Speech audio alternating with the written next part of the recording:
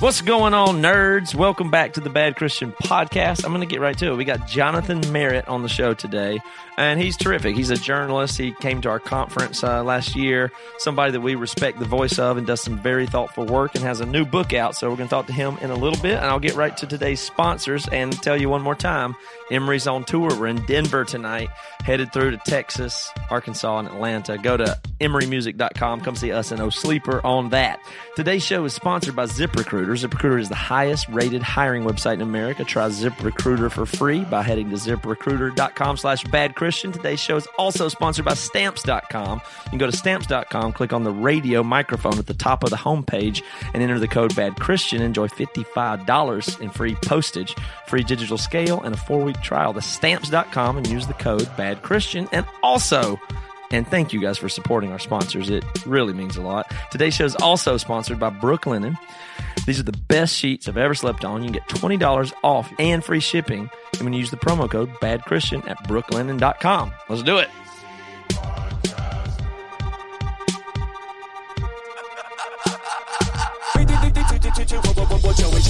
Oh, hell yeah, God showed up. I don't give a shit what I put in my body. You don't ever talk to me that way. So if you've never done oral, then you're extrovert. No, girl, it's my flesh. I showed my dad my penis when I was 25 years old. You don't get more honest than that. Thrice, twice, twice. One, Joey.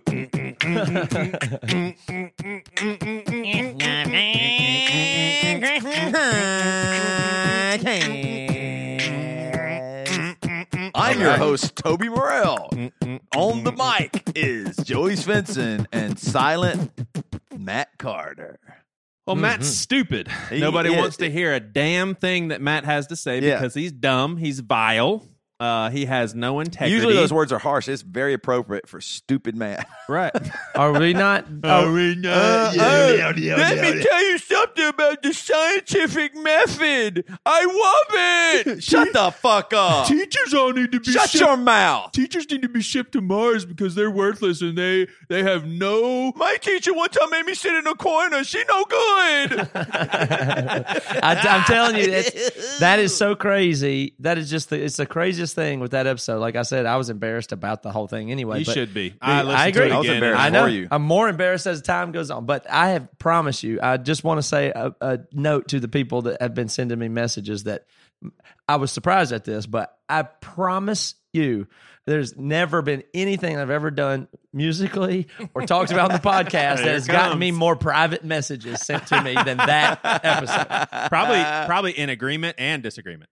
Yes. Now the private messages are almost all agreement. Yep. Yeah. But that's the thing about it that's so crazy is like I didn't have any idea that it would make y'all be defensive or something. And I imagine it's a thing like, I did a climate change things a couple weeks before where I was saying don't worry so much about carbon emissions, but I thought that would fire people up. I didn't hear a word. Nobody cared. And this is like, whoa, this is a nerve. So all the people that feel similar to me must have had the same experience. Like you just can't talk about it because you'll get killed. Well, and the thing, it's crazy. It really does boil down to that was a bad move on your part to start with cynicism on that one. 100%. And that's what everybody says. I 100% agree. So it's just that, but it's been really illuminating. It's like this underground calls. Like it's kind of really encouraging because there's so many people care about it.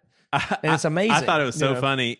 You actually said teachers are not important at all. And then like 15 minutes later, he says, I haven't even said anything offensive yet. I haven't even started. I haven't said anything offensive. Yeah, whatever. Don't want to know. Doesn't matter. I want to tell our listeners something. This is a father's heart right now. Not the. You're not even talking to me and Matt. You're talking to that listener. Yeah, not the father's heart. My father's heart. There is those damn. I almost used the F word, but out of respect for Jonathan Merritt's listeners, those Facebook memories, they can be devastating. So my baby girl just turned 10, and so there's a 10-year-old memory. I mean, who would have ever thought there'd be something where you'd pop open your computer and a 10-year-old video memory pops up, but it is basically Rosa meeting her younger sister for the first time. My Rosa is now 12 years old, and she's about 2. And it's the sweetest video of her holding her for the first time, seeing her for the first time, talking about it for the first time. And I've watched it probably like 4 or 5 times since it popped up, and it is deeply affecting me. And it's even affecting Matt, not only from the perspective of his kids, but also him thinking about his daughters growing up and everything. But it's just crazy. You think it's more? You're saying it's sad and sweet, and you're saying it makes mortality makes you think you're going to die. I just think of it when I see stuff like that. I just think, oh man, there's so many things that aren't coming back. Right. Like I've already gotten past that. Like like the next time something like that, maybe you can have is maybe grandkids, but it won't be the same. Right. Like you are not going to be that scared when your kid has a grandkid. Hopefully, not as long as everything health wise.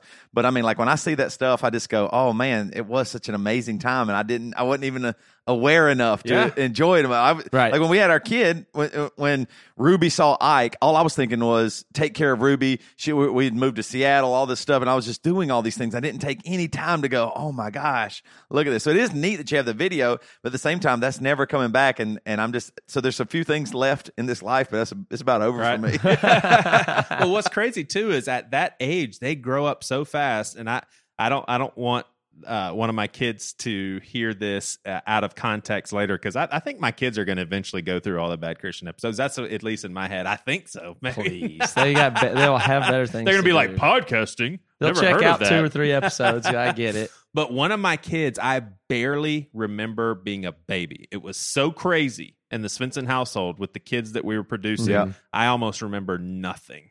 And it's just crazy because that newborn phase, even the first year, it just happens so fast. It's just so unreal. You feel like you don't even possess the memories of one of them as much. Right. The pictures and the videos are very helpful because I almost don't even remember a thing. Yipes. Yeah, the whole thing, it's just weird. When I see it, I think about, well, I'll tell you the positive. Here's what I think is so cool about kid stuff and toddler stuff and like, the specialness of it. Nobody really gives a shit about anybody else's kids, which is the bottom line. Right. Like, I agree with that. You put your kids on Instagram and this is really just for you, and that's fine. Nobody really cares about your kids or wants to hear about them. But there's something inherently special about yours. It's like so profound, and I said it before, but it's like an equalizer. You could be the poorest, nothing villager in some place, and it's the same profoundness of looking at a 1.5-year-old glow of something they're experiencing, and it's your kid. Yeah. That is, it doesn't matter how rich or poor you are. That is, everybody can have that, and it's one of the most people, rich people, people that win Oscar awards will still tell you that's the most special thing in their life, and the same for the people that have the least in the world, and it's the same. And the best thing in the world, everybody can have. I suppose everybody can't have it, but you know what I mean. It's a universal thing. And I even would go so far as to say the elite and the privileged and the people that have all this other stuff, I would say like a movie star or something, but I actually think they appreciate it way less than an average person. You know what I mean? It's a private. Yeah. Like I think, just some celebrity that's like, my kid is my hero, but they're gone and they have other they have so many other things that they're concerned about. And that kid's an accessory to some powerful professionals, Yeah. Like you can not even care that much about your own kid, and it's the best thing in the world. And it's a universal thing that everybody that has kids names it as the most profound thing. Yeah. So that's a really weird. It's not. It's a nice design by God, or a real quirk of humanity over evolution that we've made to feel that so strongly. It's very. It amazing. Changed my life. It was really funny. Like before kids, no joke, I was pretty scared to fly, and then after kids, I didn't care anymore because it felt like the kid was the scariest thing ever. And I was like, "What am I worried about? This is like." You tell me that a professional is going to travel me across the country from South Carolina to Seattle. I trust him. I don't know what the hell I'm doing, and I'm making it. So, real fear went away, and my new fears entered. So I was like, these are the real fears. Yeah. This stuff ain't turbulence. It ain't no real fear. Well, isn't it crazy? This is just such a crazy thought, and it's a very sad thought. But I'm not going to go into sad mode. But the interview I did with a father who lost his only son. Think about this. He said he lived his whole life. Since he had his baby boy for 30 years or 25 years, he had fear that he would lose. That was his only fear, that he would lose. And he says he has no fear anymore. Like, and that's not like a positive thing. He's not like, yeah, I have no fear, but he's just like, it's so weird. I don't The fear thing he anything. feared the most happened. So. It happened. So there's nothing he really fears. Isn't that crazy? What? Yeah, thanks for it. That one. Yeah. So you heard it first. Hopefully, maybe you lose something that's super valuable to you, and you won't have fear anymore. That's how Pastor Joey recommends course and Pastor Joey, how to lose fear. I'm just fearful that our marriage is going down the drain. Well, just lose it. Okay, Toby and Joey, it looks like we're about to do, according to my notes here, some twisted scripture in a second, which I'm always excited about. But first, I got to tell everybody about ZipRecruiter, which I'm glad to do. So I'd be surprised if anybody hasn't already used it because it's obviously really awesome and it's free for our users and everything. But hey, there's new people with new businesses and new hiring to do all the time. And I can't tell you how important it is how you do your hiring and who you get to work in, represent your business. And how about the fact that just they're people that you have to work with, and you will be more satisfied when you work with top quality people. It'll just be inspiring to you, and ZipRecruiter is a great way to find top quality people. Now, here's what I like about them, the best, is they're not just to aggregate different applications that other people fill out. They go out and find the best candidates and invite them to apply for your specific job. So you're getting something really, really good. It's a tech platform, and they improve it all the time. It's so effective that 80% of employers who post on ZipRecruiter get a quality candidate through the site in the first day. So you could be sitting on your ideal candidate for your job tomorrow. And with results like that, it's a no wonder that ZipRecruiter is the highest rated hiring site in America. And right now, our listeners can try ZipRecruiter for free. You heard me right, for free at this exclusive web address. That's ZipRecruiter.com/badchristian. That's ZipRecruiter.com/BADCHRISTIAN. ZipRecruiter.com/badchristian. ZipRecruiter, smartest way to hire. All right. Well, I've got some scripture that I want to share with you Oh, guys. boy. Yep, I sure do. And, Hit it, Is Rick. it straight scripture, straight or up. is it?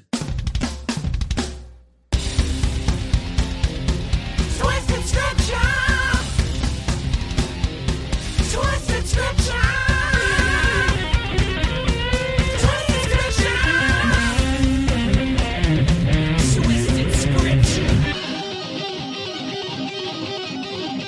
Have you got your scripture twisted? all right. Toby, great job on that intro, man. I really You're a appreciate it. genius. It's one of my favorite things I've ever written. Yeah, that's cool. Hey, let me ask you guys a question. Or actually, let me just point out something. Imagine someone telling you something that deeply affected you negatively throughout your childhood, throughout your high school, college days, into your early adulthood, and then you find out wasn't true. Kind of a bummer, right? Yeah. All right, well, that's how I feel about a lot of scriptures. About like the Bible and stuff. Right. Yeah. Well, Like the Bible. And here's the thing. I'm not even talking about, a lot of people's just like, well, yeah, of course. I mean, you were taught to read it infallibly, and now you're seeing it differently. I'm not even talking about that. You don't even have to go too far. You can take scripture as fallible and maintain that belief, and it was still taught wrong. Here's a great example. 1 Thessalonians 5:22, but I'm going to read a little bit before and afterwards.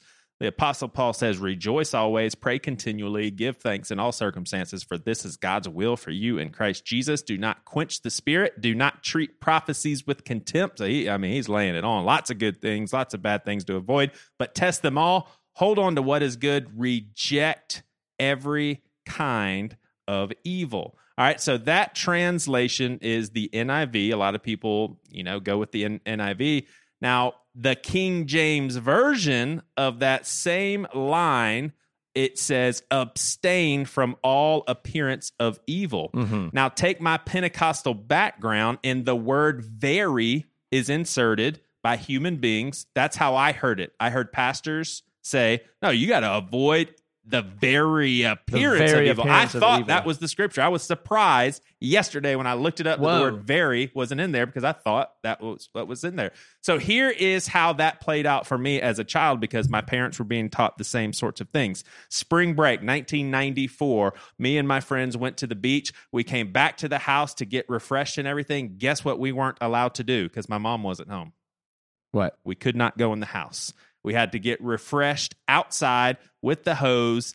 We had to play out in the front yard in the spring break heat of Charleston, South Carolina, because we could not go into the house because it was mixed company, and that would appear to be evil because male and females going into the house. Wow. God knows they're having sex. If you see them going into the house, they're going into the house. Anybody knows for you knew sex. you weren't going to get to have sex. That's the same one that would say, this is the same way people use that verse of you can't go to Applebee's because they serve alcohol. Yes, right. And exactly. just the appearance that if somebody saw you walking into alcohol. Exactly. Yep. So this verse, basically, avoid the very appearance of evil. Don't even appear like you're doing evil.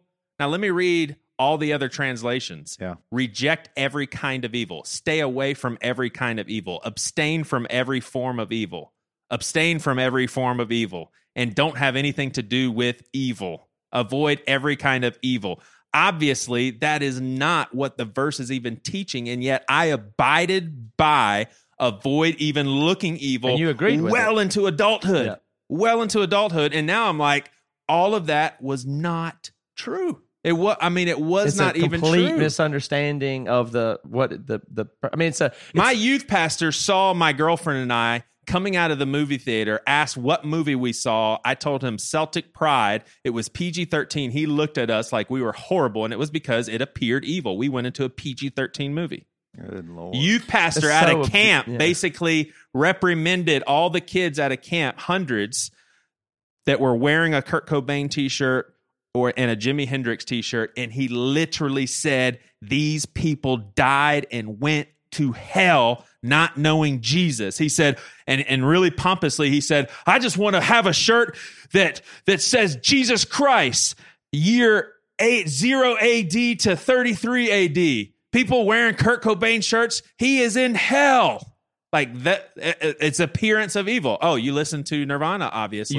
Yeah. What other things do you do? But it's just the appearance thing is the fact that they put the very in that lets you know that it lets you know that they're being intellectually dishonest with the Yes. scripture because they take that word because the adding very takes the first of all most of those people don't use the King James. They only use it when they get a word they like better. They pop over to King James, Right. and then they even added something to make it sound like they know doesn't really mean because otherwise it reads like avoid the appearance of evil, like avoid the occurrence of evil. Like there's an appearance of evil, like somebody came up and offered me heroin. That would be an appearance of evil. Right. The appearance of the heroin offer to me is what appeared. Right. And I should reject that appearance. Not Right. Don't carry around baby powder because it looks like heroin. Yeah. Right. That's not what it means. Yeah.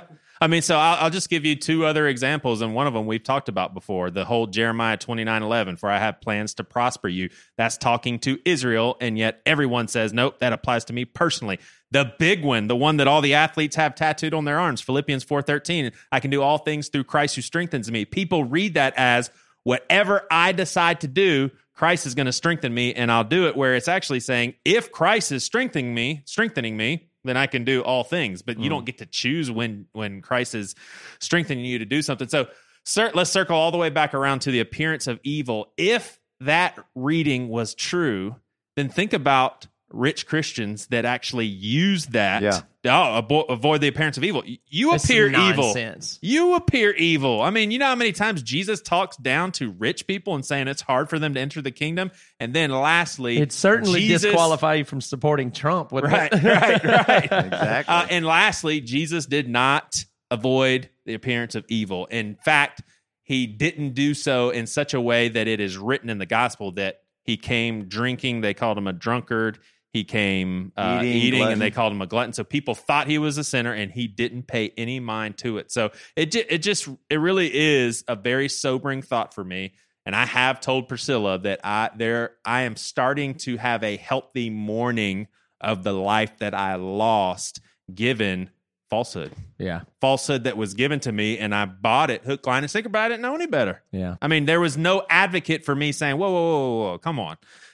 That guy's well-intentioned, but you can't buy that. And my parents, same thing. I mean, they were buying into it as well. I don't fault my parents for 1 second. My mom read Fundamentalists, and it depressed her because she said, I know I had a lot to do with that. I was like, Mom, you were receiving the same sort of stuff. Yeah. I don't no, blame that's you. a good point. That's a good point. And that's a 1-2 combo punch with the you take that scripture and put it with stumbling block stuff, and you get that combination that makes me go crazy, which is the one where it's just like, well, I'm okay with it and I understand this, but it's these other people, these unnamed third party invented weak people that your actions are destroying constantly, and I'm going to use that as to be your authority and control your behavior. Right. That's what it boils down to. Is this is just a bludgeon people can use to control other people's behavior because that's what they love to do. Right. And so it's just offensive deeply. Yeah. Interestingly enough, the thing that a lot of fundamentalist Christians fault other progressive Christians for doing, twisting scripture, guarantee you they've done more twisting throughout the years than any other person ever. Joey, thank you. That was a good one. You got it. Oh, I love that twisted scripture almost as much as I love stamps.com. And you know why I love it? Because these days you can get almost anything on demand, even like this podcast you're listening to right now with twisted scripture. So why are you still taking trips to the post office to mail letters and packages when you can get postage on demand with Stamps.com? I use Stamps.com basically almost every day. We love the service. It helps us save so much time, and it's just so easy. I'm 42 years old. I'm not the best at figuring stuff out. Stamps.com is so easy. There's almost nothing to figure out. It is just the best. With Stamps.com, you can access all the amazing services of the post office right from your desk 24/7 when it's convenient for you. Buy and print official U.S. postage for any letter, any package using your own computer and printer, and the mail carrier picks it up. Or if you have some big packages like me, you walk right into the post office, set it down, and leave. It is amazing. You don't have to wait in line. You don't have to do anything. At home, all you got to do is click, print, mail, and you're done. It couldn't be easier. So right now, if you use Bad Christian, use the code Bad Christian for this special offer. It includes up to $55 free postage, a digital scale, and a 4-week trial. So don't wait. Let me say it one more time. Go to Stamps.com. Before you do anything else, click on the radio microphone at the top of the homepage and use the code Bad Christian. That's Stamps.com. Enter Bad Christian. Get that stuff. It's so good.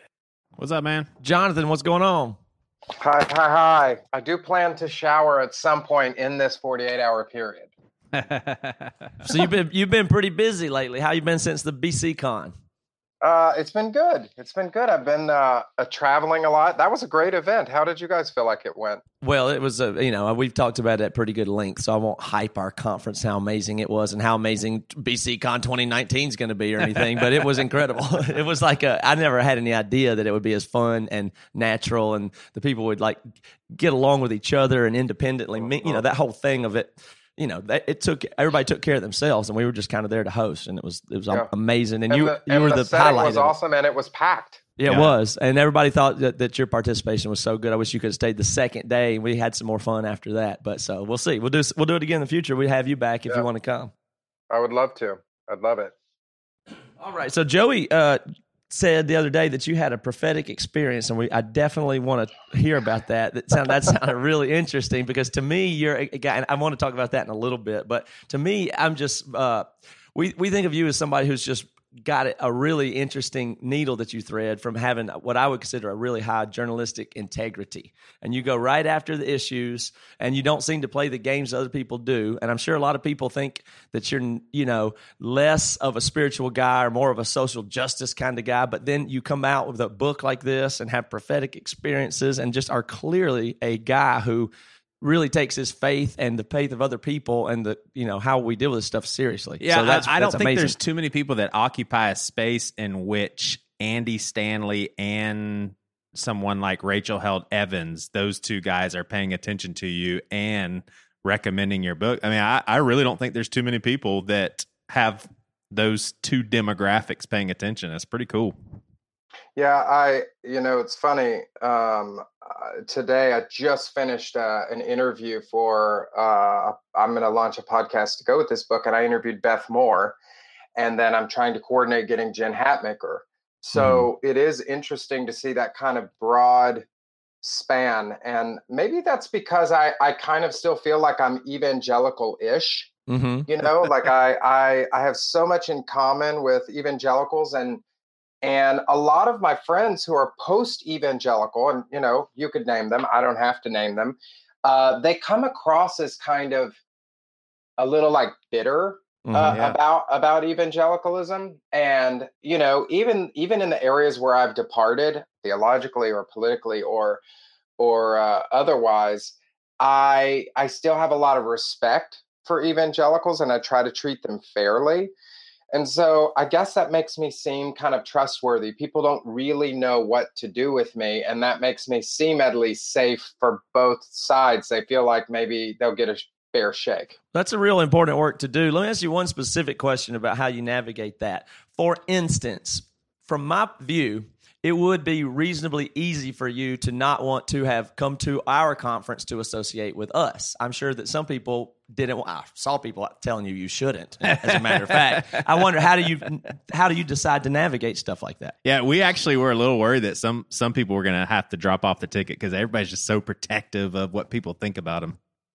Yeah, I had a lot of folks tell me I shouldn't and try to pressure me. And I had, there was another person who was at the conference who called me and said, "What are you going to do? What are you going to do?" And I just... Oh, shit. Like somebody else was calling you, like, should we both bail on this thing? Yeah. Oh, my God. Right.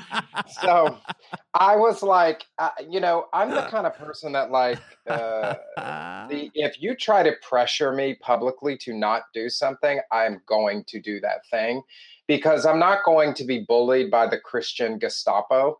And they are out there trying to police folks from the left and the right, Mm-hmm. No so I see that on both sides. And like, if that's the game you're going to play with me, you'll just lose, because the second that you start kowtowing and bowing down, they will multiply like bunny rabbits, and they will all come after you and they'll police you. And then you can't say anything. Yep. So when people try to do that, they publicly call me out or try to shame me in public. They're just muted immediately. I have zero tolerance for that. Now, do you see that as, like, personally, do you see that as a risky thing for you in your career? For me, I would say it sort of has become part of my brand. Yeah.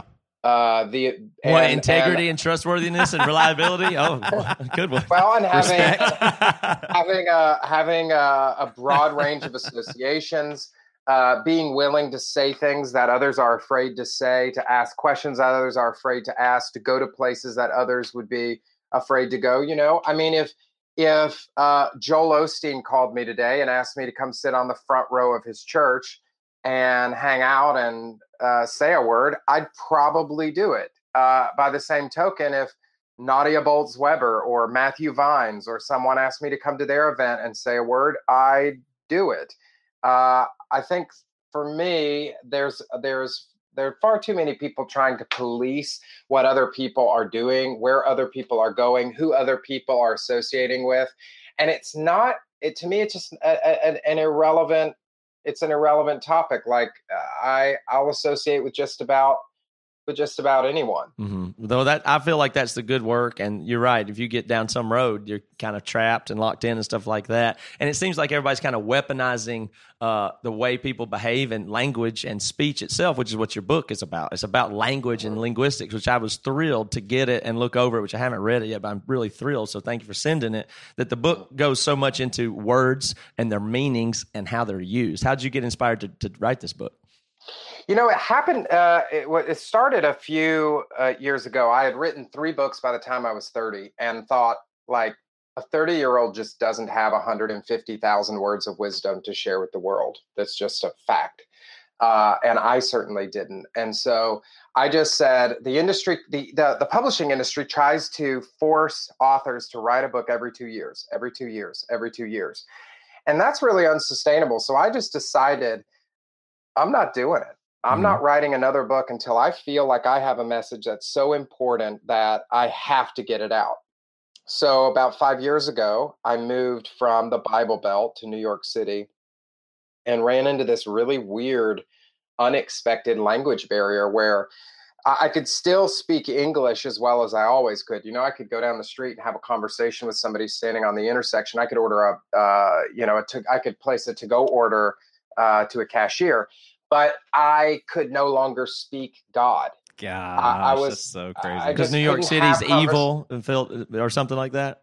It's Is a it great what you mission said? field. Because New York City's full of all atheist evil people, right? Okay. Well, listen, everybody's got their fair share of evil people. Maybe I'm one of them. Who knows? So it was weird. Like, because I grew up in a very Christian context, and I had used spiritual and religious language, sacred words, with ease my whole life.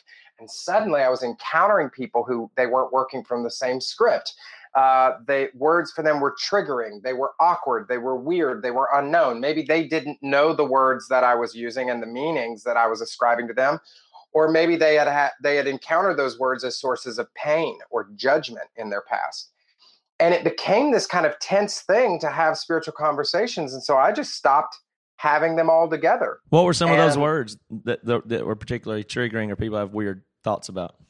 Well, you can take just about, I mean, you take probably one of the best examples of those words is a word like sin. People would say, yeah, I mean, do you believe in like all of that sin stuff? And it would just get stuck in my throat. I didn't really know. You believe in that like sin and hell and judgment stuff? Is that kind of what your thing is? And it would just like, I could no longer translate the ideas that I had, the feelings that I felt, into the spaces where I was living and working and playing. And so for me, once I realized that wasn't just my experience, which is shocking enough, but that this was actually part of a cultural crisis that has been going on in American culture now for, it looks like, over half a century, I thought, okay, it's time to pick up the pen again, and it's time to write the book, which has become Learning to Speak God from Scratch. Yeah, as a pastor in the South, I personally even struggle with the word sin because of how it's used in the mouths of my evangelical brothers and sisters. Like, I find myself hesitant sometimes. Completely. Because it's like, but even in the South, it's like people, if you could say sin and grace and words like that, and everybody, they have a shared context, but to other culture parts of the country, those words are super loaded into some other way. Right. Yeah, like it's totally normal for evangelicals to refer to unbelievers as, I mean, we want some sinners to come to our church and blah, blah. I'm like, what the did you just say? I even think on the opposite side, it's really hard for me oftentimes to say the name Jesus. Like that one is just the name of Jesus. Like it feels so triggering, or like there's so much baggage with that name that I feel like when I say that, it automatically means years of history of American church evangelicalism or something like that, as opposed to I'm talking about a person I believe in and all this stuff. The same way, right? And every word's meaning is broken down kind of into two parts. You have the definition and the connotation. What I found is that there are problems oftentimes on both sides. Like I'm going to put out a series of videos where I go down to Times Square and ask people what different words mean. And it's fascinating because you ask people what the word grace means, and you get as many answers as you do people that you interview. So there's a problem with the definition. What does this mean? But then there's also that connotation problem, which is the feelings and experiences that we've attached to these. So you see someone standing next to Donald Trump who is using certain words to talk about nuclear weapons or invading Iran or separating children from their parents at the border. And suddenly these words are packed with a level of toxicity.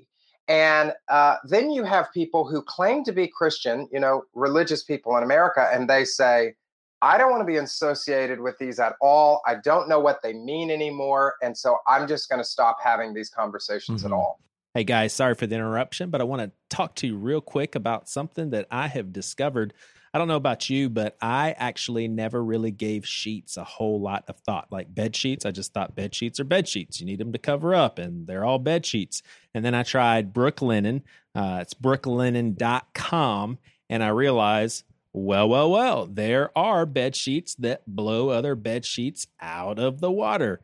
And I think a lot of people would agree because they're the fastest growing bedding brand in the world with over 20,000 5-star reviews. That's pretty crazy. And so here's their mission. First of all, let me tell you this. They take out the middleman. I love businesses that do that. They keep things personal just between them and the customer. And their mission is to bring 5-star hotel quality sheets to everyday life. I don't sleep in 5-star hotels very often. In fact, I think maybe I have once, and I do recall the sheets being pretty awesome. And then when I got these Brooklinen sheets, I was like, wow, this is good stuff and affordable. So they're luxury sheets without the luxury markup.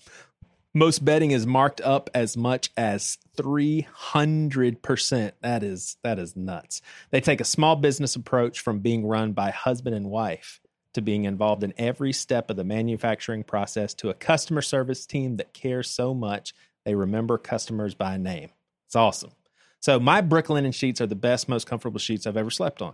I mean, it's the honest truth. Brooklinen.com is giving an exclusive offer just for our listeners, our Bad Christian listeners. You can get $20 off and free shipping when you use promo code BADCHRISTIAN at brooklinen.com. Brooklinen is so sure you'll love your new sheets that they offer a risk-free 60-night satisfaction guarantee and a lifetime warranty on all of their sheets and comforters. The only way to get $20 off and free shipping is to use promo code BADCHRISTIAN at brooklinen.com. That's BROOKLINEN.com. Promo code BADCHRISTIAN. Brooklinen, these really are the best sheets ever.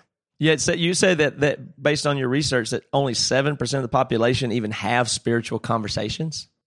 Yeah, so there's a twin set of problems here. One is the decline of sacred words. So if you look at Google Ngram data, so Google has compiled all of the books and the magazine articles and the speeches and the blog posts and all of the kind of published literature going back to like the 1500s, and you can search it. So you can actually see how often the frequency of word usage over time. Right.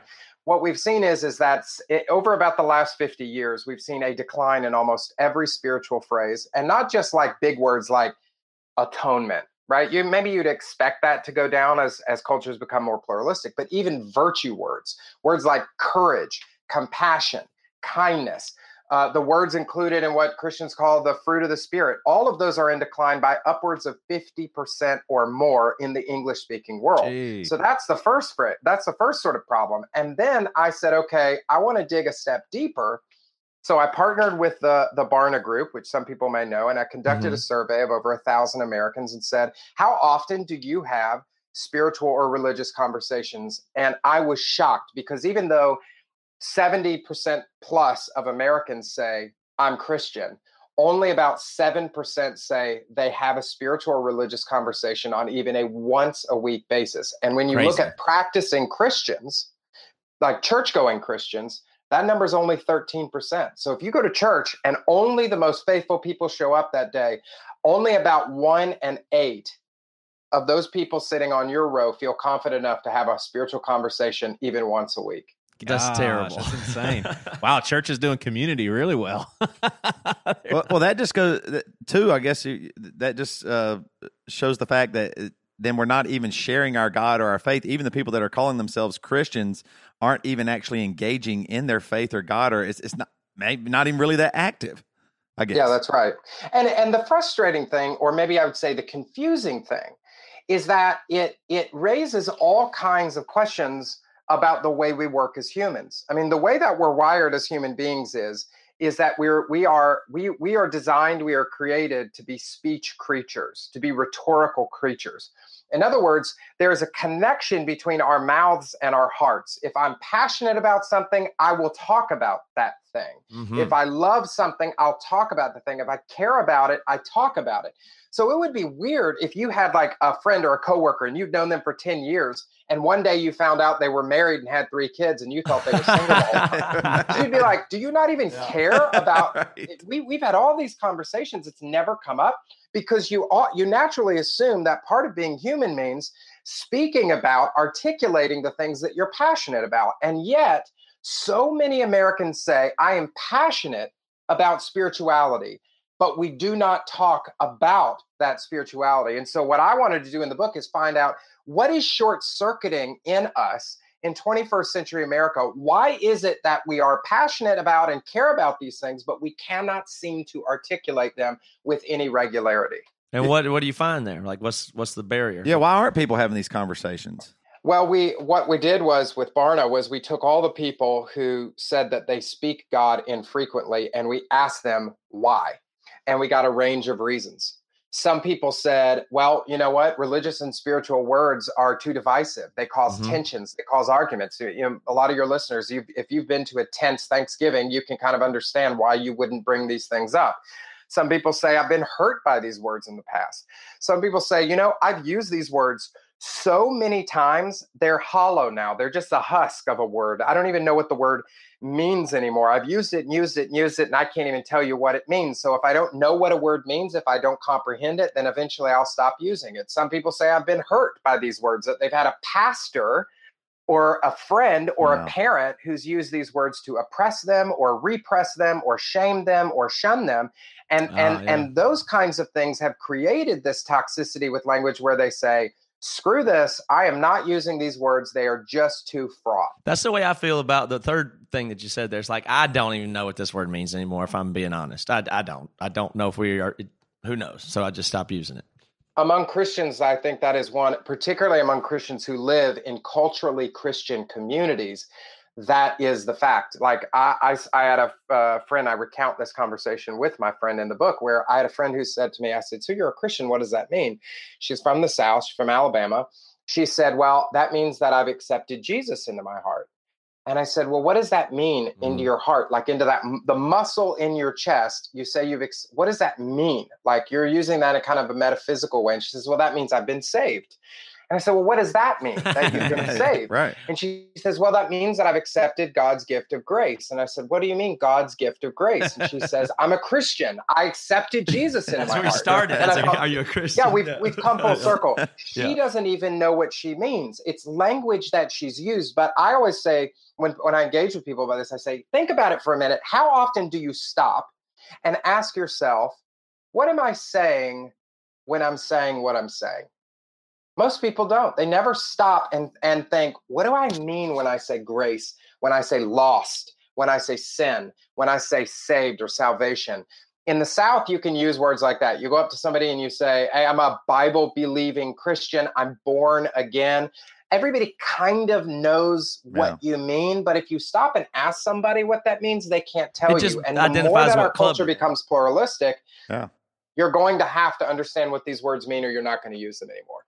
Go ahead. Sorry about that. I mean, no. It was the opposite of that. Is what happened. Well, real quick, do you describe yourself that way in conversation? And obviously, this will play into a lot of your book. Like, if someone said, "Hey, Jonathan, what does it mean? You said you're a Christian. What is that supposed to mean?" Yeah, I do. And it does play out in the book. I do talk about. I do talk that way. I have been able to regain confidence in the language of faith. But I think what it takes not using language in kind of a kamikaze way, where you just sort of like throw words at people who may or may not even be interested in these conversations. It means inviting someone in. It means asking more questions than you're giving answers. It means wrestling in real time with these sorts of things. So if somebody says to me like, yeah, do you consider yourself a Christian? I would say, I do, and here's what I mean by that, and how do you understand that word? And we begin to have an actual conversation about it, rather than just simply assaulting people with language that they may or may not be interested in encountering. I'm talking about getting into real communities where people are seekers or speakers, and they're having deep conversations about not just what these words meant, but what these words should mean in our day. So I'm really arguing for an imaginative approach to language, where we imagine new and better meanings for many of these words. Is the situation we're in anybody's fault, or it just happens with humans over time in language and being territorial or in whatever?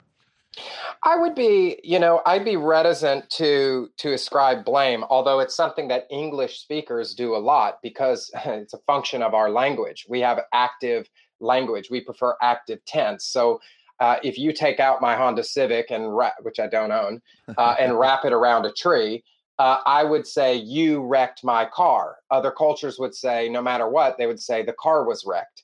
But because our language naturally bends us toward blame, it's natural that we would say, who is at fault? But in many ways, it's not really anyone's fault. It's a result of the world that we've created. We're children of Merriam-Webster. So we have dictionaries, and having dictionaries that are ubiquitous give us the impression that words have fixed meanings that are universal for all time. But that is not the way that language works. The thing that keeps language alive is the ability for language and meanings of words to change over time. It happens throughout the text. If you look at the Bible, words are changing meaning as they're using from early biblical literature until later. We've stopped doing that. We've stopped reimagining that. So you go into a lot of fundamentalist circles, and they have fossilized their language. They put words in liquid amber. They say, don't question what I mean by salvation. This is a new Calvinist church. We figured that out. We don't question what salvation means. Don't question the words that we use to talk about God, or whether we can use this pronoun or that pronoun. We've already locked this down. This is set. This is set in stone. It can't be changed. We can't reimagine what that word means for us. That is not the way that language works. If you talk to linguists, and there's a whole bunch of linguistics in this book, every linguist agrees, language will either change or it will die. It will either trend toward evolution or it will trend toward extinction, and there are no exceptions. Awesome. So people's knee-jerk reaction to that is, well, you can't change the truth. How does changing the meaning of words not change what the Bible is trying to well, if if you believe that the Bible contains some element of truth, then you really have now put yourself at odds with the sacred text. I'll give you an example. You take the word sin, and I have a whole chapter on this. If you look at sin in the biblical context, it is morphing in meaning over time. From the earliest Old Testament writings, it's spoken about one way. In Temple Judaism, another way. And by the time the New Testament comes out, it's birthed a new meaning. Here's a great example. The way that sin is talked about in Temple Judaism is as a weight. Sin is a heavy weight that's placed on your shoulders. It weighs you down. And it is communal. It's not individual. It's not like my shoulders are heavy. It's our shoulders as a community. So as a result, I don't need to ask God for forgiveness as an individual. The community has to make amends. So what do? Every year we come together, Yom Kippur, we place our hands on the scapegoat. The weight of our sin is imparted to the scapegoat. We chase it out of town. The weight is lifted off the community. But over time, as the community makes their own missteps, the weight descends again, and we have to do another scapegoat. And there's this cycle that as a communal nature, the weight of sin has to be lifted. The New Testament has almost no concept of that. That concept has totally faded from the rhetoric of the New Testament. By the time the New Testament comes along, Jesus and Paul, they begin to speak of sin as a debt. So when Paul says, for example, the wages of sin is death, if you put Paul in a time machine, people who are practicing Temple Judaism would not have had any, they would have said, what the heck are you talking about? The wages of sin is death. And they would have no concept of sin as a debt that is owed sort of cosmically, and that you as an individual, you sort of have your own proto bank account, if you could sort of conceive of it that way. Jesus even takes this concept, this first century concept, further and sort of says, well, wait, if sin is a debt in a bank account, maybe if we can withdraw from that, maybe we can deposit into that. So Jesus says things like, store up for yourself treasures in heaven, right? This is very weird language. And it's not like that was a metaphor that was present hundreds of years earlier. It didn't exist. By the time you end the New Testament, you see all kinds of different concepts of sin being birthed again. So you walk into a lot of these churches that claim to preach the capital T truth, and they'll say, we have a sin problem. A problem solution framework is not a biblical notion. They'll say we're sin sick. We have a sin sickness.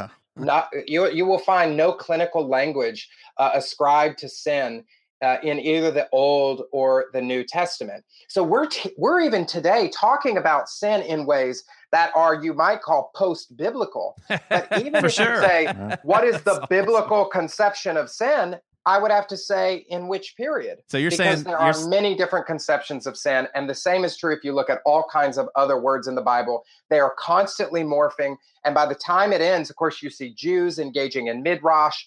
The New Testament is this kind of imaginative midrash, reinterpreting the words that they were given from the Old Testament. But for some reason, in post-Enlightenment Western culture, following the rise of dictionaries in the 1700s, we have now become very uncomfortable with treating language the way language should be treated. So I want to tell some of these people that attribute like sickness to sin and everything, hey, that is very progressive of you. You're a good progressive, and really piss them off. Well, like you said, sinner, talking about everybody that isn't a Christian in your church, people that aren't Christians, like people that we want to come to the church, and just referring to them as sinners is post-biblical, right? Like it is post-biblical entirely. It's just a whole new way of I thinking. love the idea what you're talking about there too, even with the Old Testament. I always thought I love the language of God will make you a nation, or the people. It was always, like you said, the weight was across the board. So it was more, it's all of us together. Like I feel that way too. Like I do hate the personal relationship stuff where it's me and my sin and you have your sin and it's all separate. But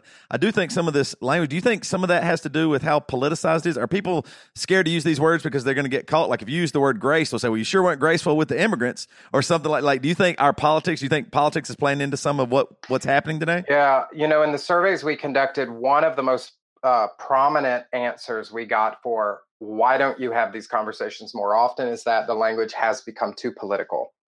And by that, people mean partisan, that they hear people making stump speeches and they're using this language to campaign, to speak to a particular voting bloc, a religious voting bloc, an evangelical voting bloc, a Christian voting bloc, the Christian left as a voting bloc. And it feels sort of politically manipulative. And as a result, they go, both opponents and supporters will say, yeah, I'm just not comfortable with this anymore, because they're not trying to always express something partisan when they use this language. They want to use this language to express a deep reality of the inner life, but it feels like they're expressing something political. Because it's just cheap and so it's been, utilized and signaled and what do they call it? Dog whistling and all that kind of crap. Yes, yeah. They become dog whistles. Right. Exactly. A great example of this, if you go back to, you remember George W. Bush. George W. Bush wrote a book when he was running for president called A Charge to Keep. And it sounds like a great leadership book title, but it's actually the title of a song, a very popular hymn in the United Methodist hymnal. So for everybody else, it was just kind of cool leadership language, but it was a subtle dog whistle to people who grew up in certain Christian circles to say, this guy is one of us. Right. And people on the left and the right do this. Barack Obama has done this. Bill Clinton did this perhaps as much as any president in the modern era. George W. Bush, George H.W. Bush. It is not a left-right issue. It's an American political tradition. So getting back to your book too, as well, and the language, why is it so important that we are using this vernacular? We're going back to using some of these words, like even for you, like in New York City. Why is it important to you? Yeah, brilliant question. This whole project begs that question.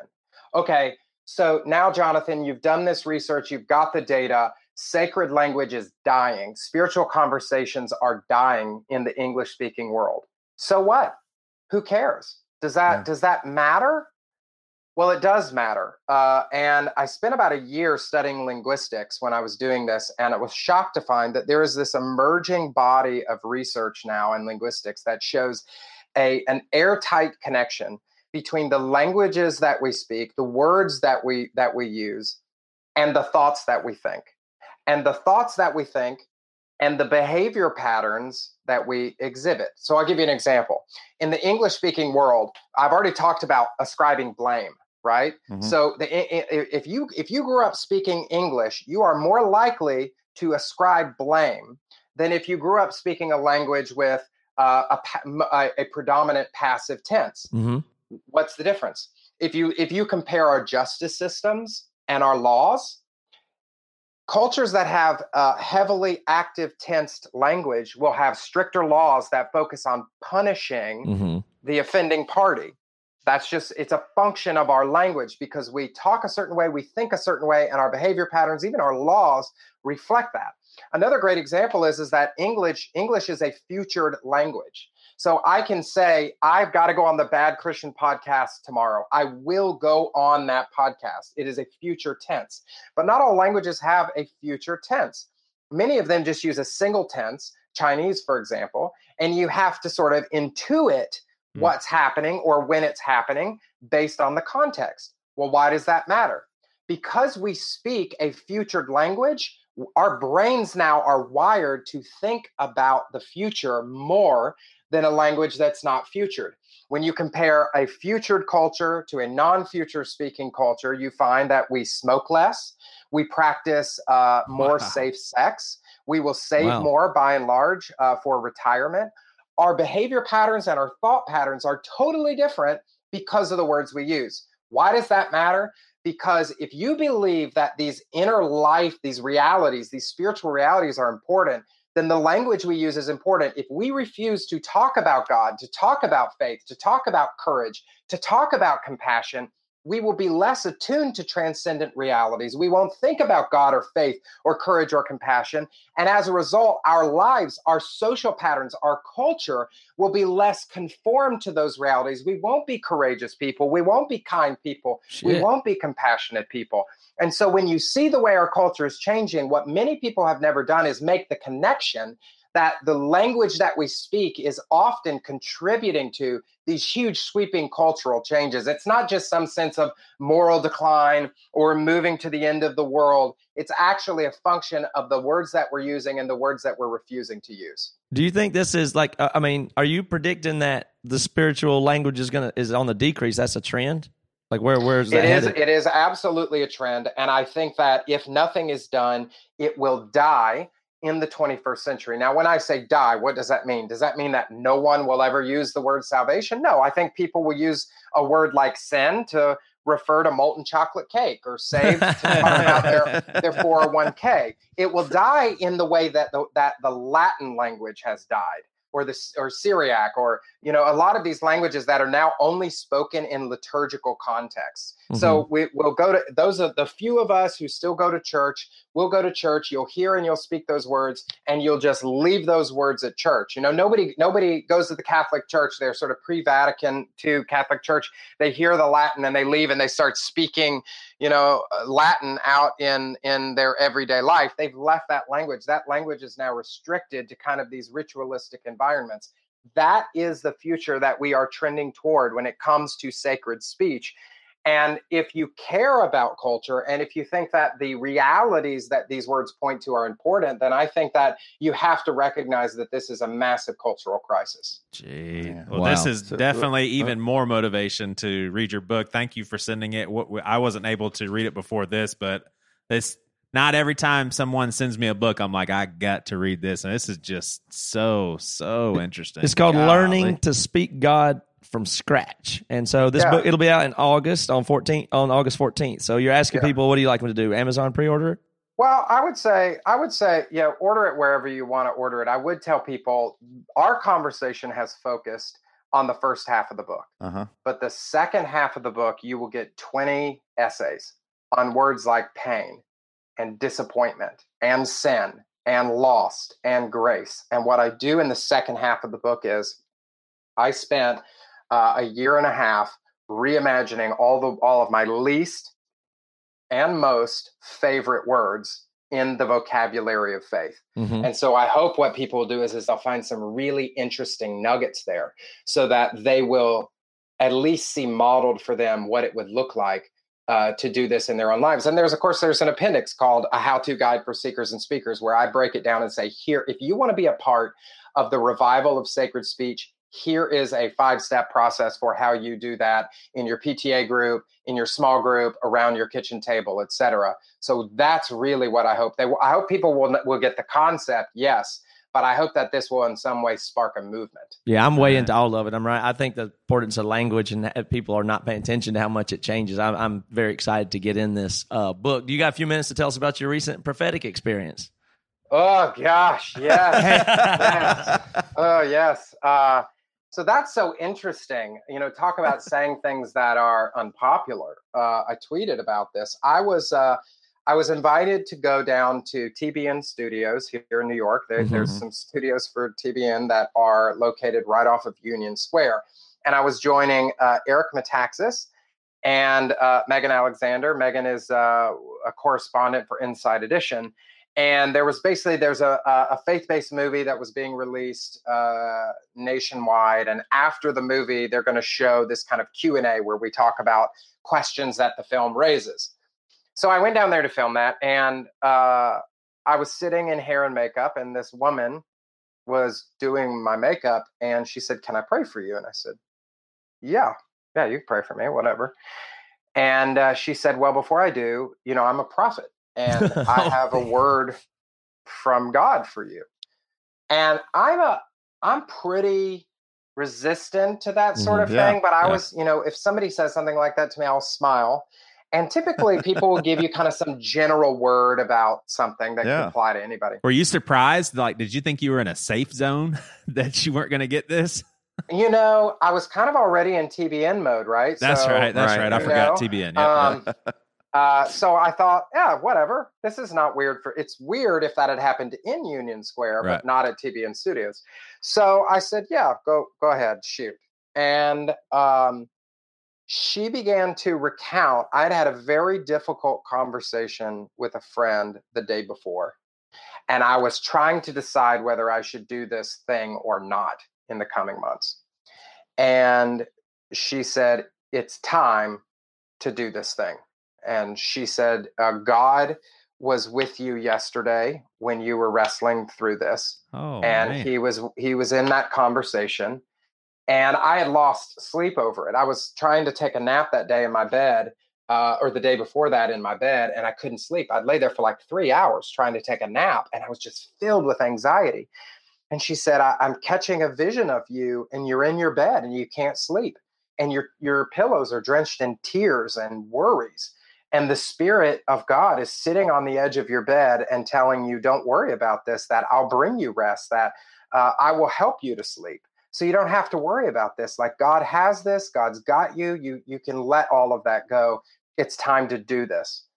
And of course I'm bawling. Yeah. I'm not even a crier, but I was like just bawling, because this was a moment where I thought, it's very weird.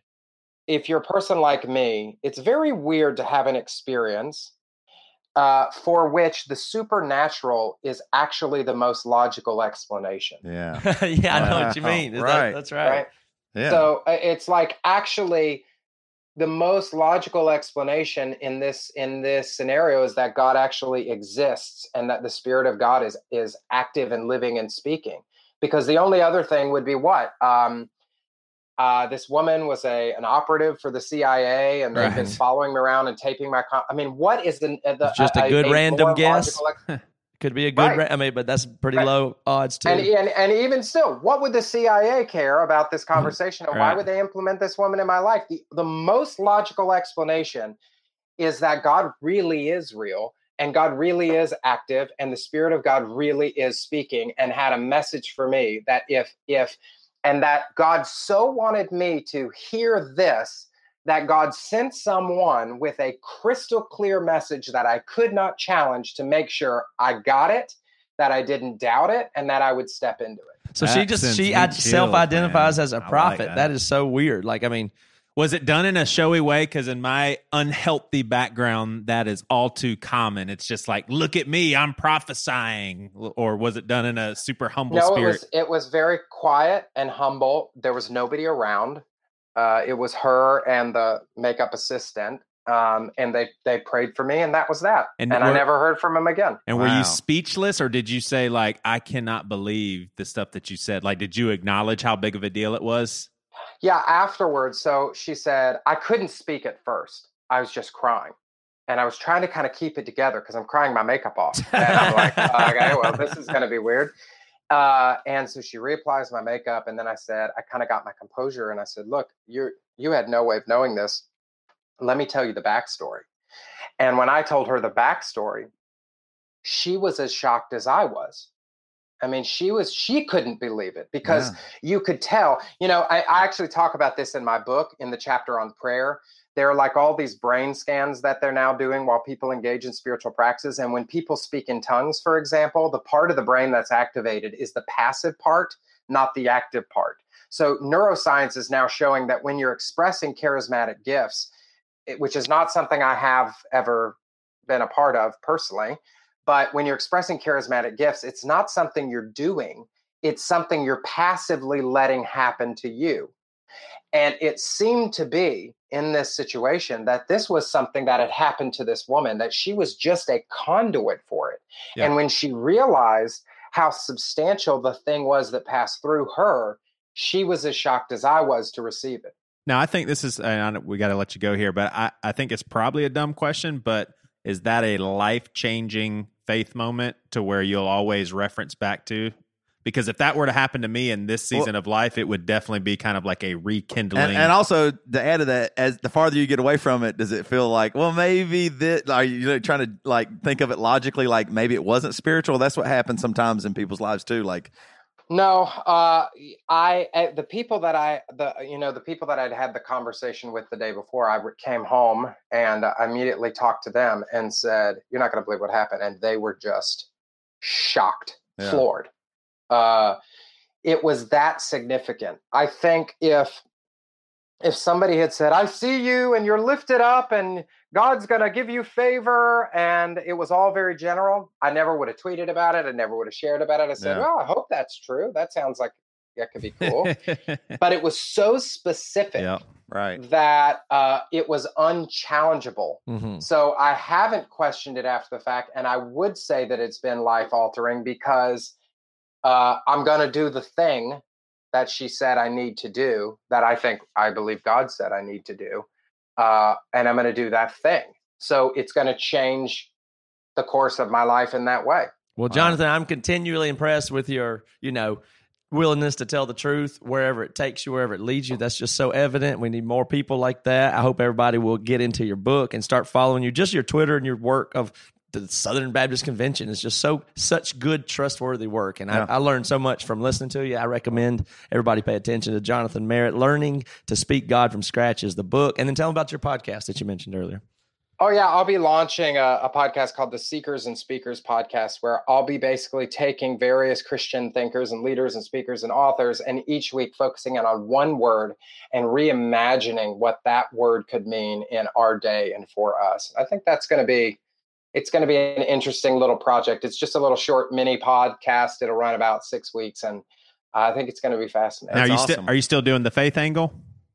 The faith angle, which I do with Kirsten Powers from CNN, we'll do. We've got a phone call actually after this to start planning out season 2, which hopefully will launch sometime later this year. We'll start recording that. So yes, we are planning to do another season of that coming up, but we got to plan it out first. Right. Well, hey, thank you for the impact, honestly, that you've even made on us. Like, we are definitely listening and reading your tweets, and you're a helpful person in our lives. So appreciate it. Thanks, Thank Jonathan. you guys. I appreciate it. Man, Jonathan Merritt, I tell you, I promise you, this sounds terrible and obnoxious. I almost hate him because he's so good. He is so good and articulate. Like, I just think, man, I just wish I could.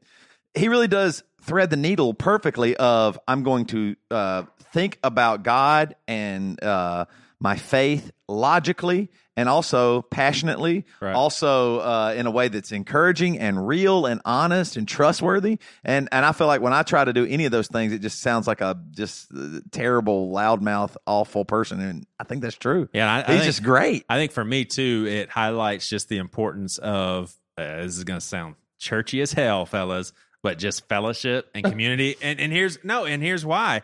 Like, that was very faith strengthening to hear that. And I still want to be a Christian, and I am a Christian, and to like hear just his angle on things, it's helpful. Mm-hmm. I mean, I'm stuck with you bozos all the time, and y'all bring me down. I may not be a Christian because of you two. It is very interesting how cool this podcast has opened up doors for people that I did not know before, and now like I respect and think are just great thinkers in this whole realm. That the $1 million question: why in the hell does he associate with us? I know. I'm scared to death at any moment. That's obvious. I mean, that's just got to be more obvious than it seems. It's people. It's really. people, and that's what we need to focus on putting this next conference together, is people that you can agree with and disagree with well, and like be able to simply do it and respect, like the idea that you want to understand the other person's point of view, even if you disagree with it, is just so obvious when you encounter it. It's just so obvious when people are being honest in that way, like, wait, let me see if I can understand what you're saying. And that's totally fine to disagree. Yeah. And he's in that category and doesn't want to be bullied by people and controlled, and that's just kind of what it's all about. So you can feel that when you run into it. I'll tell you, there's one thing you can't disagree with, and that's the truth. Never can disagree with the all truth. right. Well, we did twist the scripture already, and I brought the truth. That was good. I really appreciate that. But you're saying there's only so much your cup of truth is filled? I think it's a little low. Okay. Kick it.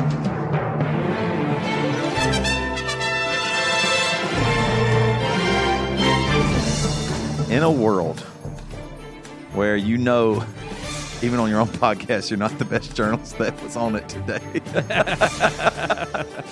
My name is Toby Morrell. This is the damn news. That's kind of an understatement. I'm sorry. Sorry. Kind of Definitely a better journalist for sure. But like, I bring news. You don't even have to say that. I bring the news, though. I bring it. I bring truth. And this one comes from Bloomberg. If you meet people in public and ask you what you do, you ever say journalist? Yeah, I say news journalist. I should start saying that at parties and stuff. At least it'll get you out of having to say I do a podcast or I'm in a screamo. Yeah, I'm just a journalist. band. Oh, really? Where do you work for? Then I had to say the damn news. So then I don't know. The damn news. It's an alternative news outlet. Yeah, an alternative news outlet. I don't really like to talk about it. I don't like to talk shop at parties. Anyway, what do you do for a living? This comes from Bloomberg, and I just thought this is really interesting. And this feels like, when I read this article, I was like, this is like Matt's dream article here.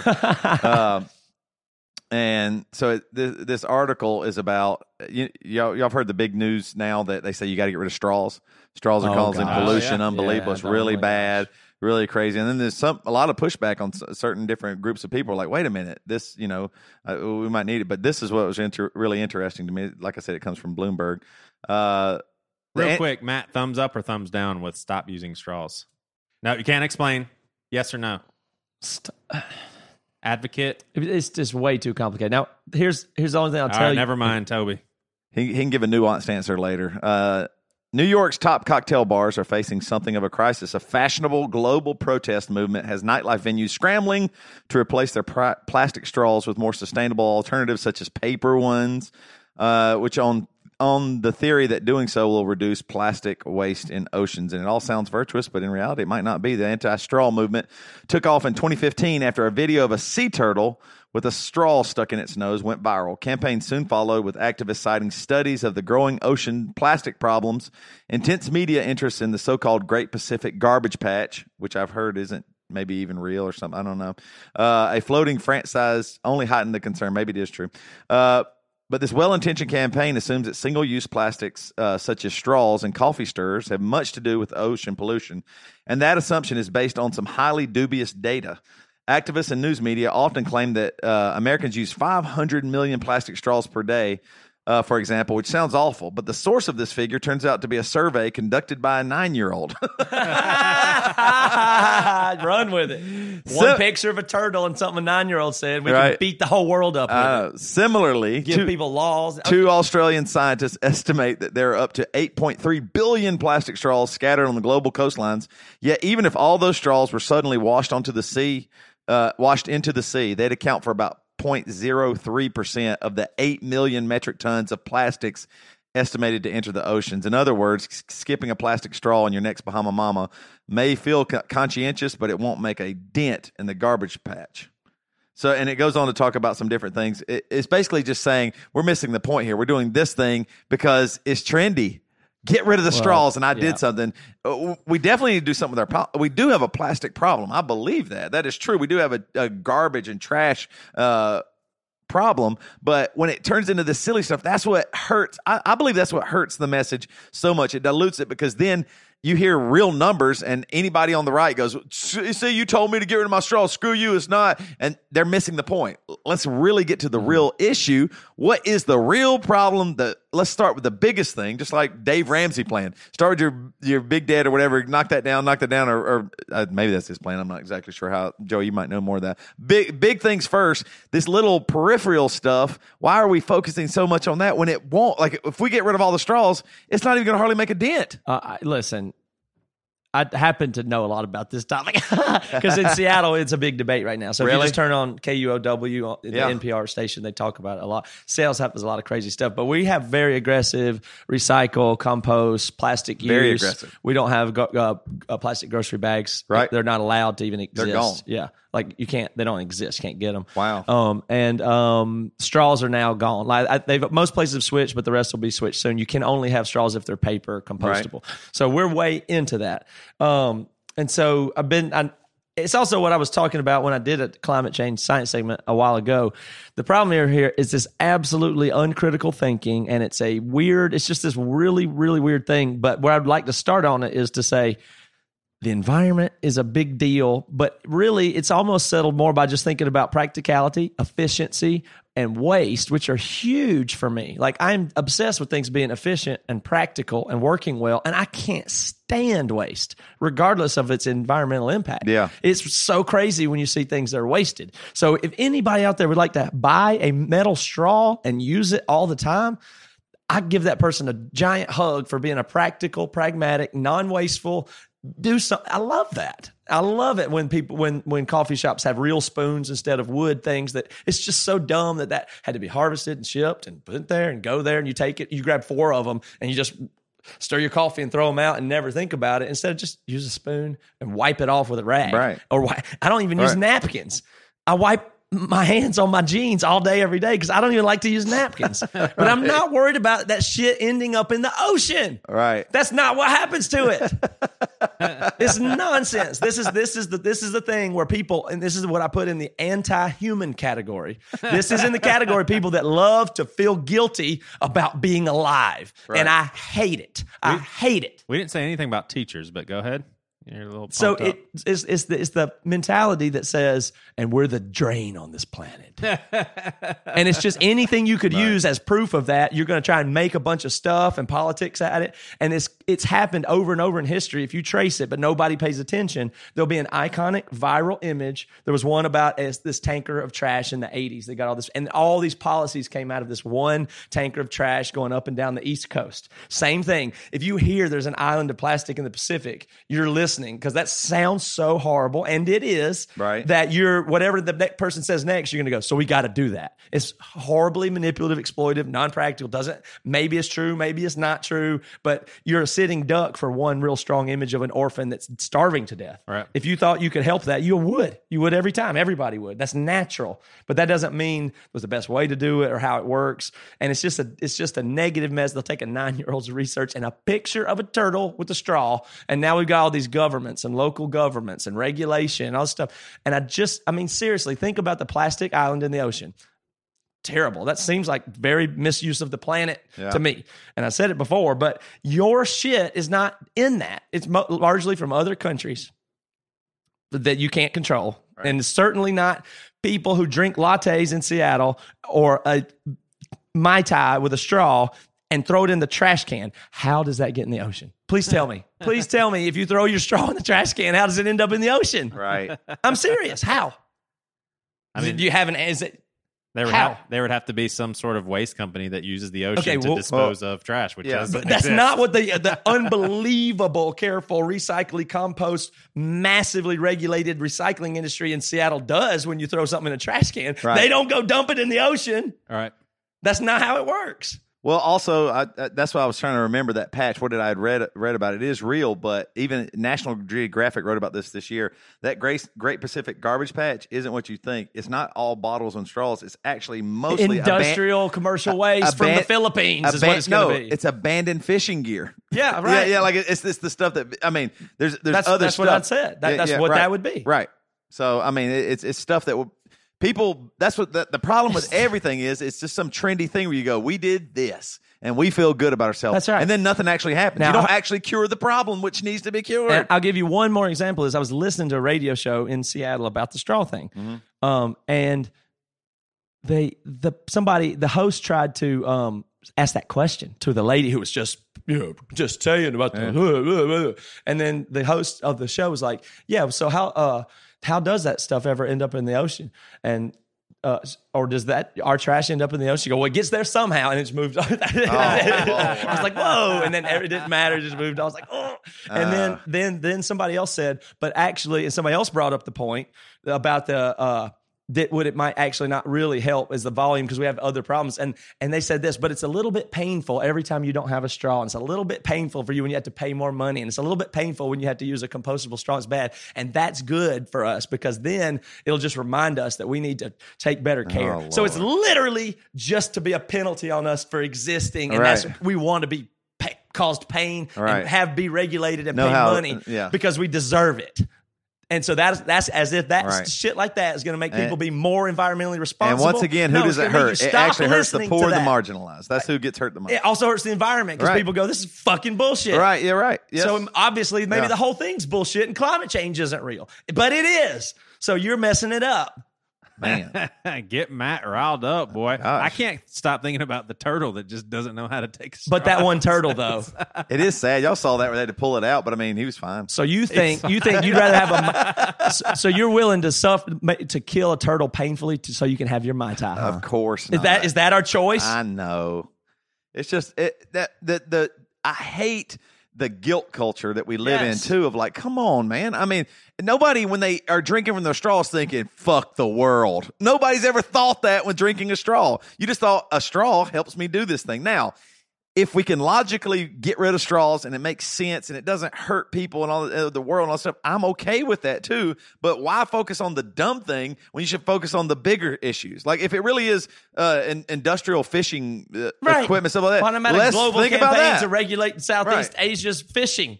Right. Let's do that then. If you're worried about the place. Yeah. Oh, well, we can't But do that. would. because First of all, it's- just say it. I said the Philippines. I think that's probably true. China. I mean, you can't. Right. You can't. You're not even going to talk about that. Right. Nope. Doesn't matter. Just us. And I mean, No, if we eliminated everything, The if you did- alt-right if you does did all the polluting, everybody knows everything that. Al Gore said, I think it would make almost no impact on the earth. Which is really I don't necessarily follow that. That what? all the things that Al Gore said in his what's the movie or whatever, Inconvenient Truth. Inconvenient Truth. If just America did that, I think it's like the weirdest, lowest percentage, like 0.00 something of actual climate change help that we Well, might do. it's certainly true that America is not the worst of the yeah, problem right. of polluting and carbon emission or anything. But people right now are like, yeah, but that doesn't mean don't try. I agree. Of course. Of course, that's what I'm saying. What I'm saying is, why would we do all this stuff, tax everybody, hurt the marginalized, hurt the poor class, not affect the rich at all, if that's what you're always complaining about, and not really do anything? Why wouldn't we focus on things that do change the There's world? technology and make for it. How climate about better? that? There's technology to create bacteria and microbes that eat plastic. Right. How about we just work on that with the money? Oh. And stuff I like know. that. I mean, I don't know. Instead of hurting ourselves. Anyway, well, man, my news got fired up. I think that's about all the time we got on the damn news. I had another story. I'll save it for next time. That is the damn it, man. Man, you got emotional. Well, thanks, Toby, for getting something. I like the topic. Man, you got emotional. I'm proud of myself on that news, for sure. Well, let's talk about the BC Club before we get out of here. Yeah, well, these people just joined. Let me read their names. And I'm so excited that I would like to say a nice cuss word in between each one, like celebrating them, if that's okay. A nice cuss word between their first and last name? No, between their names. Each person's name, if that's All right. okay with you. So these are people that have just joined the BC Club. They went to thebcclub.com where you do pay some money that supports this podcast, but the bigger picture being they're now part of our, global community, friends, family. We used to say that, and I thought it was a stretch. Not No, anymore. it's just what it is. Yeah. Not anymore. It Yeah. really is a Yeah. global community. That sounds so cool. That we didn't start. We started the BC Club. We didn't start the community. You're You know right. what I'm saying? That's true. I mean, that's just a natural byproduct. Amen. Preach it. Jesus started it. Would you? Yes. I would say more of it evolved. Like Yeah. that was intelligent design versus. Don't bring that. Like you're shit saying, in. we didn't intelligently design it, right? We didn't create exactly. It was evolution. it. Okay, there you go. Yeah. Wow. All right. Well, Our first I'm person gonna is celebrate them. Luke Wyeth Davis. Schnooker Dookies. Maris Autry. Oh, fudge nuggets. Brandon T. Autry. Cheese and rice. Are they married? Wow. Justin Fenger. Caesar's ghost. Brian Collins. Merlin's beard. Reed Sowell. Dagnabbit. Brad Cecil. Fiddlesticks. Campbell Shelton. Banana shenanigans. And Serge. God bless America. Do all those have a direct connotation, or some of them just are harsh sounding? You think? Yeah, I think like, they're just It's some just of them harsh, are like yeah. fudge. What? Fudge nuggets. And Fudge nuggets, cheese supposed and to be, rice. Yeah, like it's supposed to be Jesus or fuck Yeah. this or that. But some of them are just they sound strong. Yeah, you're I right. like it. Did you know I was told by someone at my church not to even say dang Parents because of it evil. represents damn. Yeah, parents Yeah. of evil or something, right? Yep. My favorite one, right, is if you get really upset, and I do it sometimes now. I don't know where I got it because I thought it was funny, but now I say it all the time if I get real mad at a kid or something. God dang it! I just quit and say, Oh, yeah. It just God dang it! It makes it feels the meanest thing I can say when I'm the most frustrated. If I squint my God dang it, just makes me mad. I used to get in real trouble if I said sucks. Like if I said something sucks, oh my gosh. But that is bad though. I mean, Well, that has but not for a kid. Like for me, I just thought it was like sucks the life out Yeah, of you. but It's just a bad situation. our parents always heard it as sucks dick. Yeah. Yeah. I mean, that's what, you know what I'm saying? It might even be homophobic in origin, I suppose. Now it's I mean, but nutty. now pastors say suck Right from the That's pulpit. Some filthy shit they can say. Yeah. Oh, yeah. So, Yeah, so nasty in the next time pulpit. you're at church and the pastor's wrapping up, he's like, you know what? We got to be, it sucks, but we got to be out of here at 1. I need everybody help move the chairs, everything. You just say, what? Sorry, I'm not familiar with that term. What do you mean? It sucks dick? It sucks dick and we got to be out of here? Is that what you mean?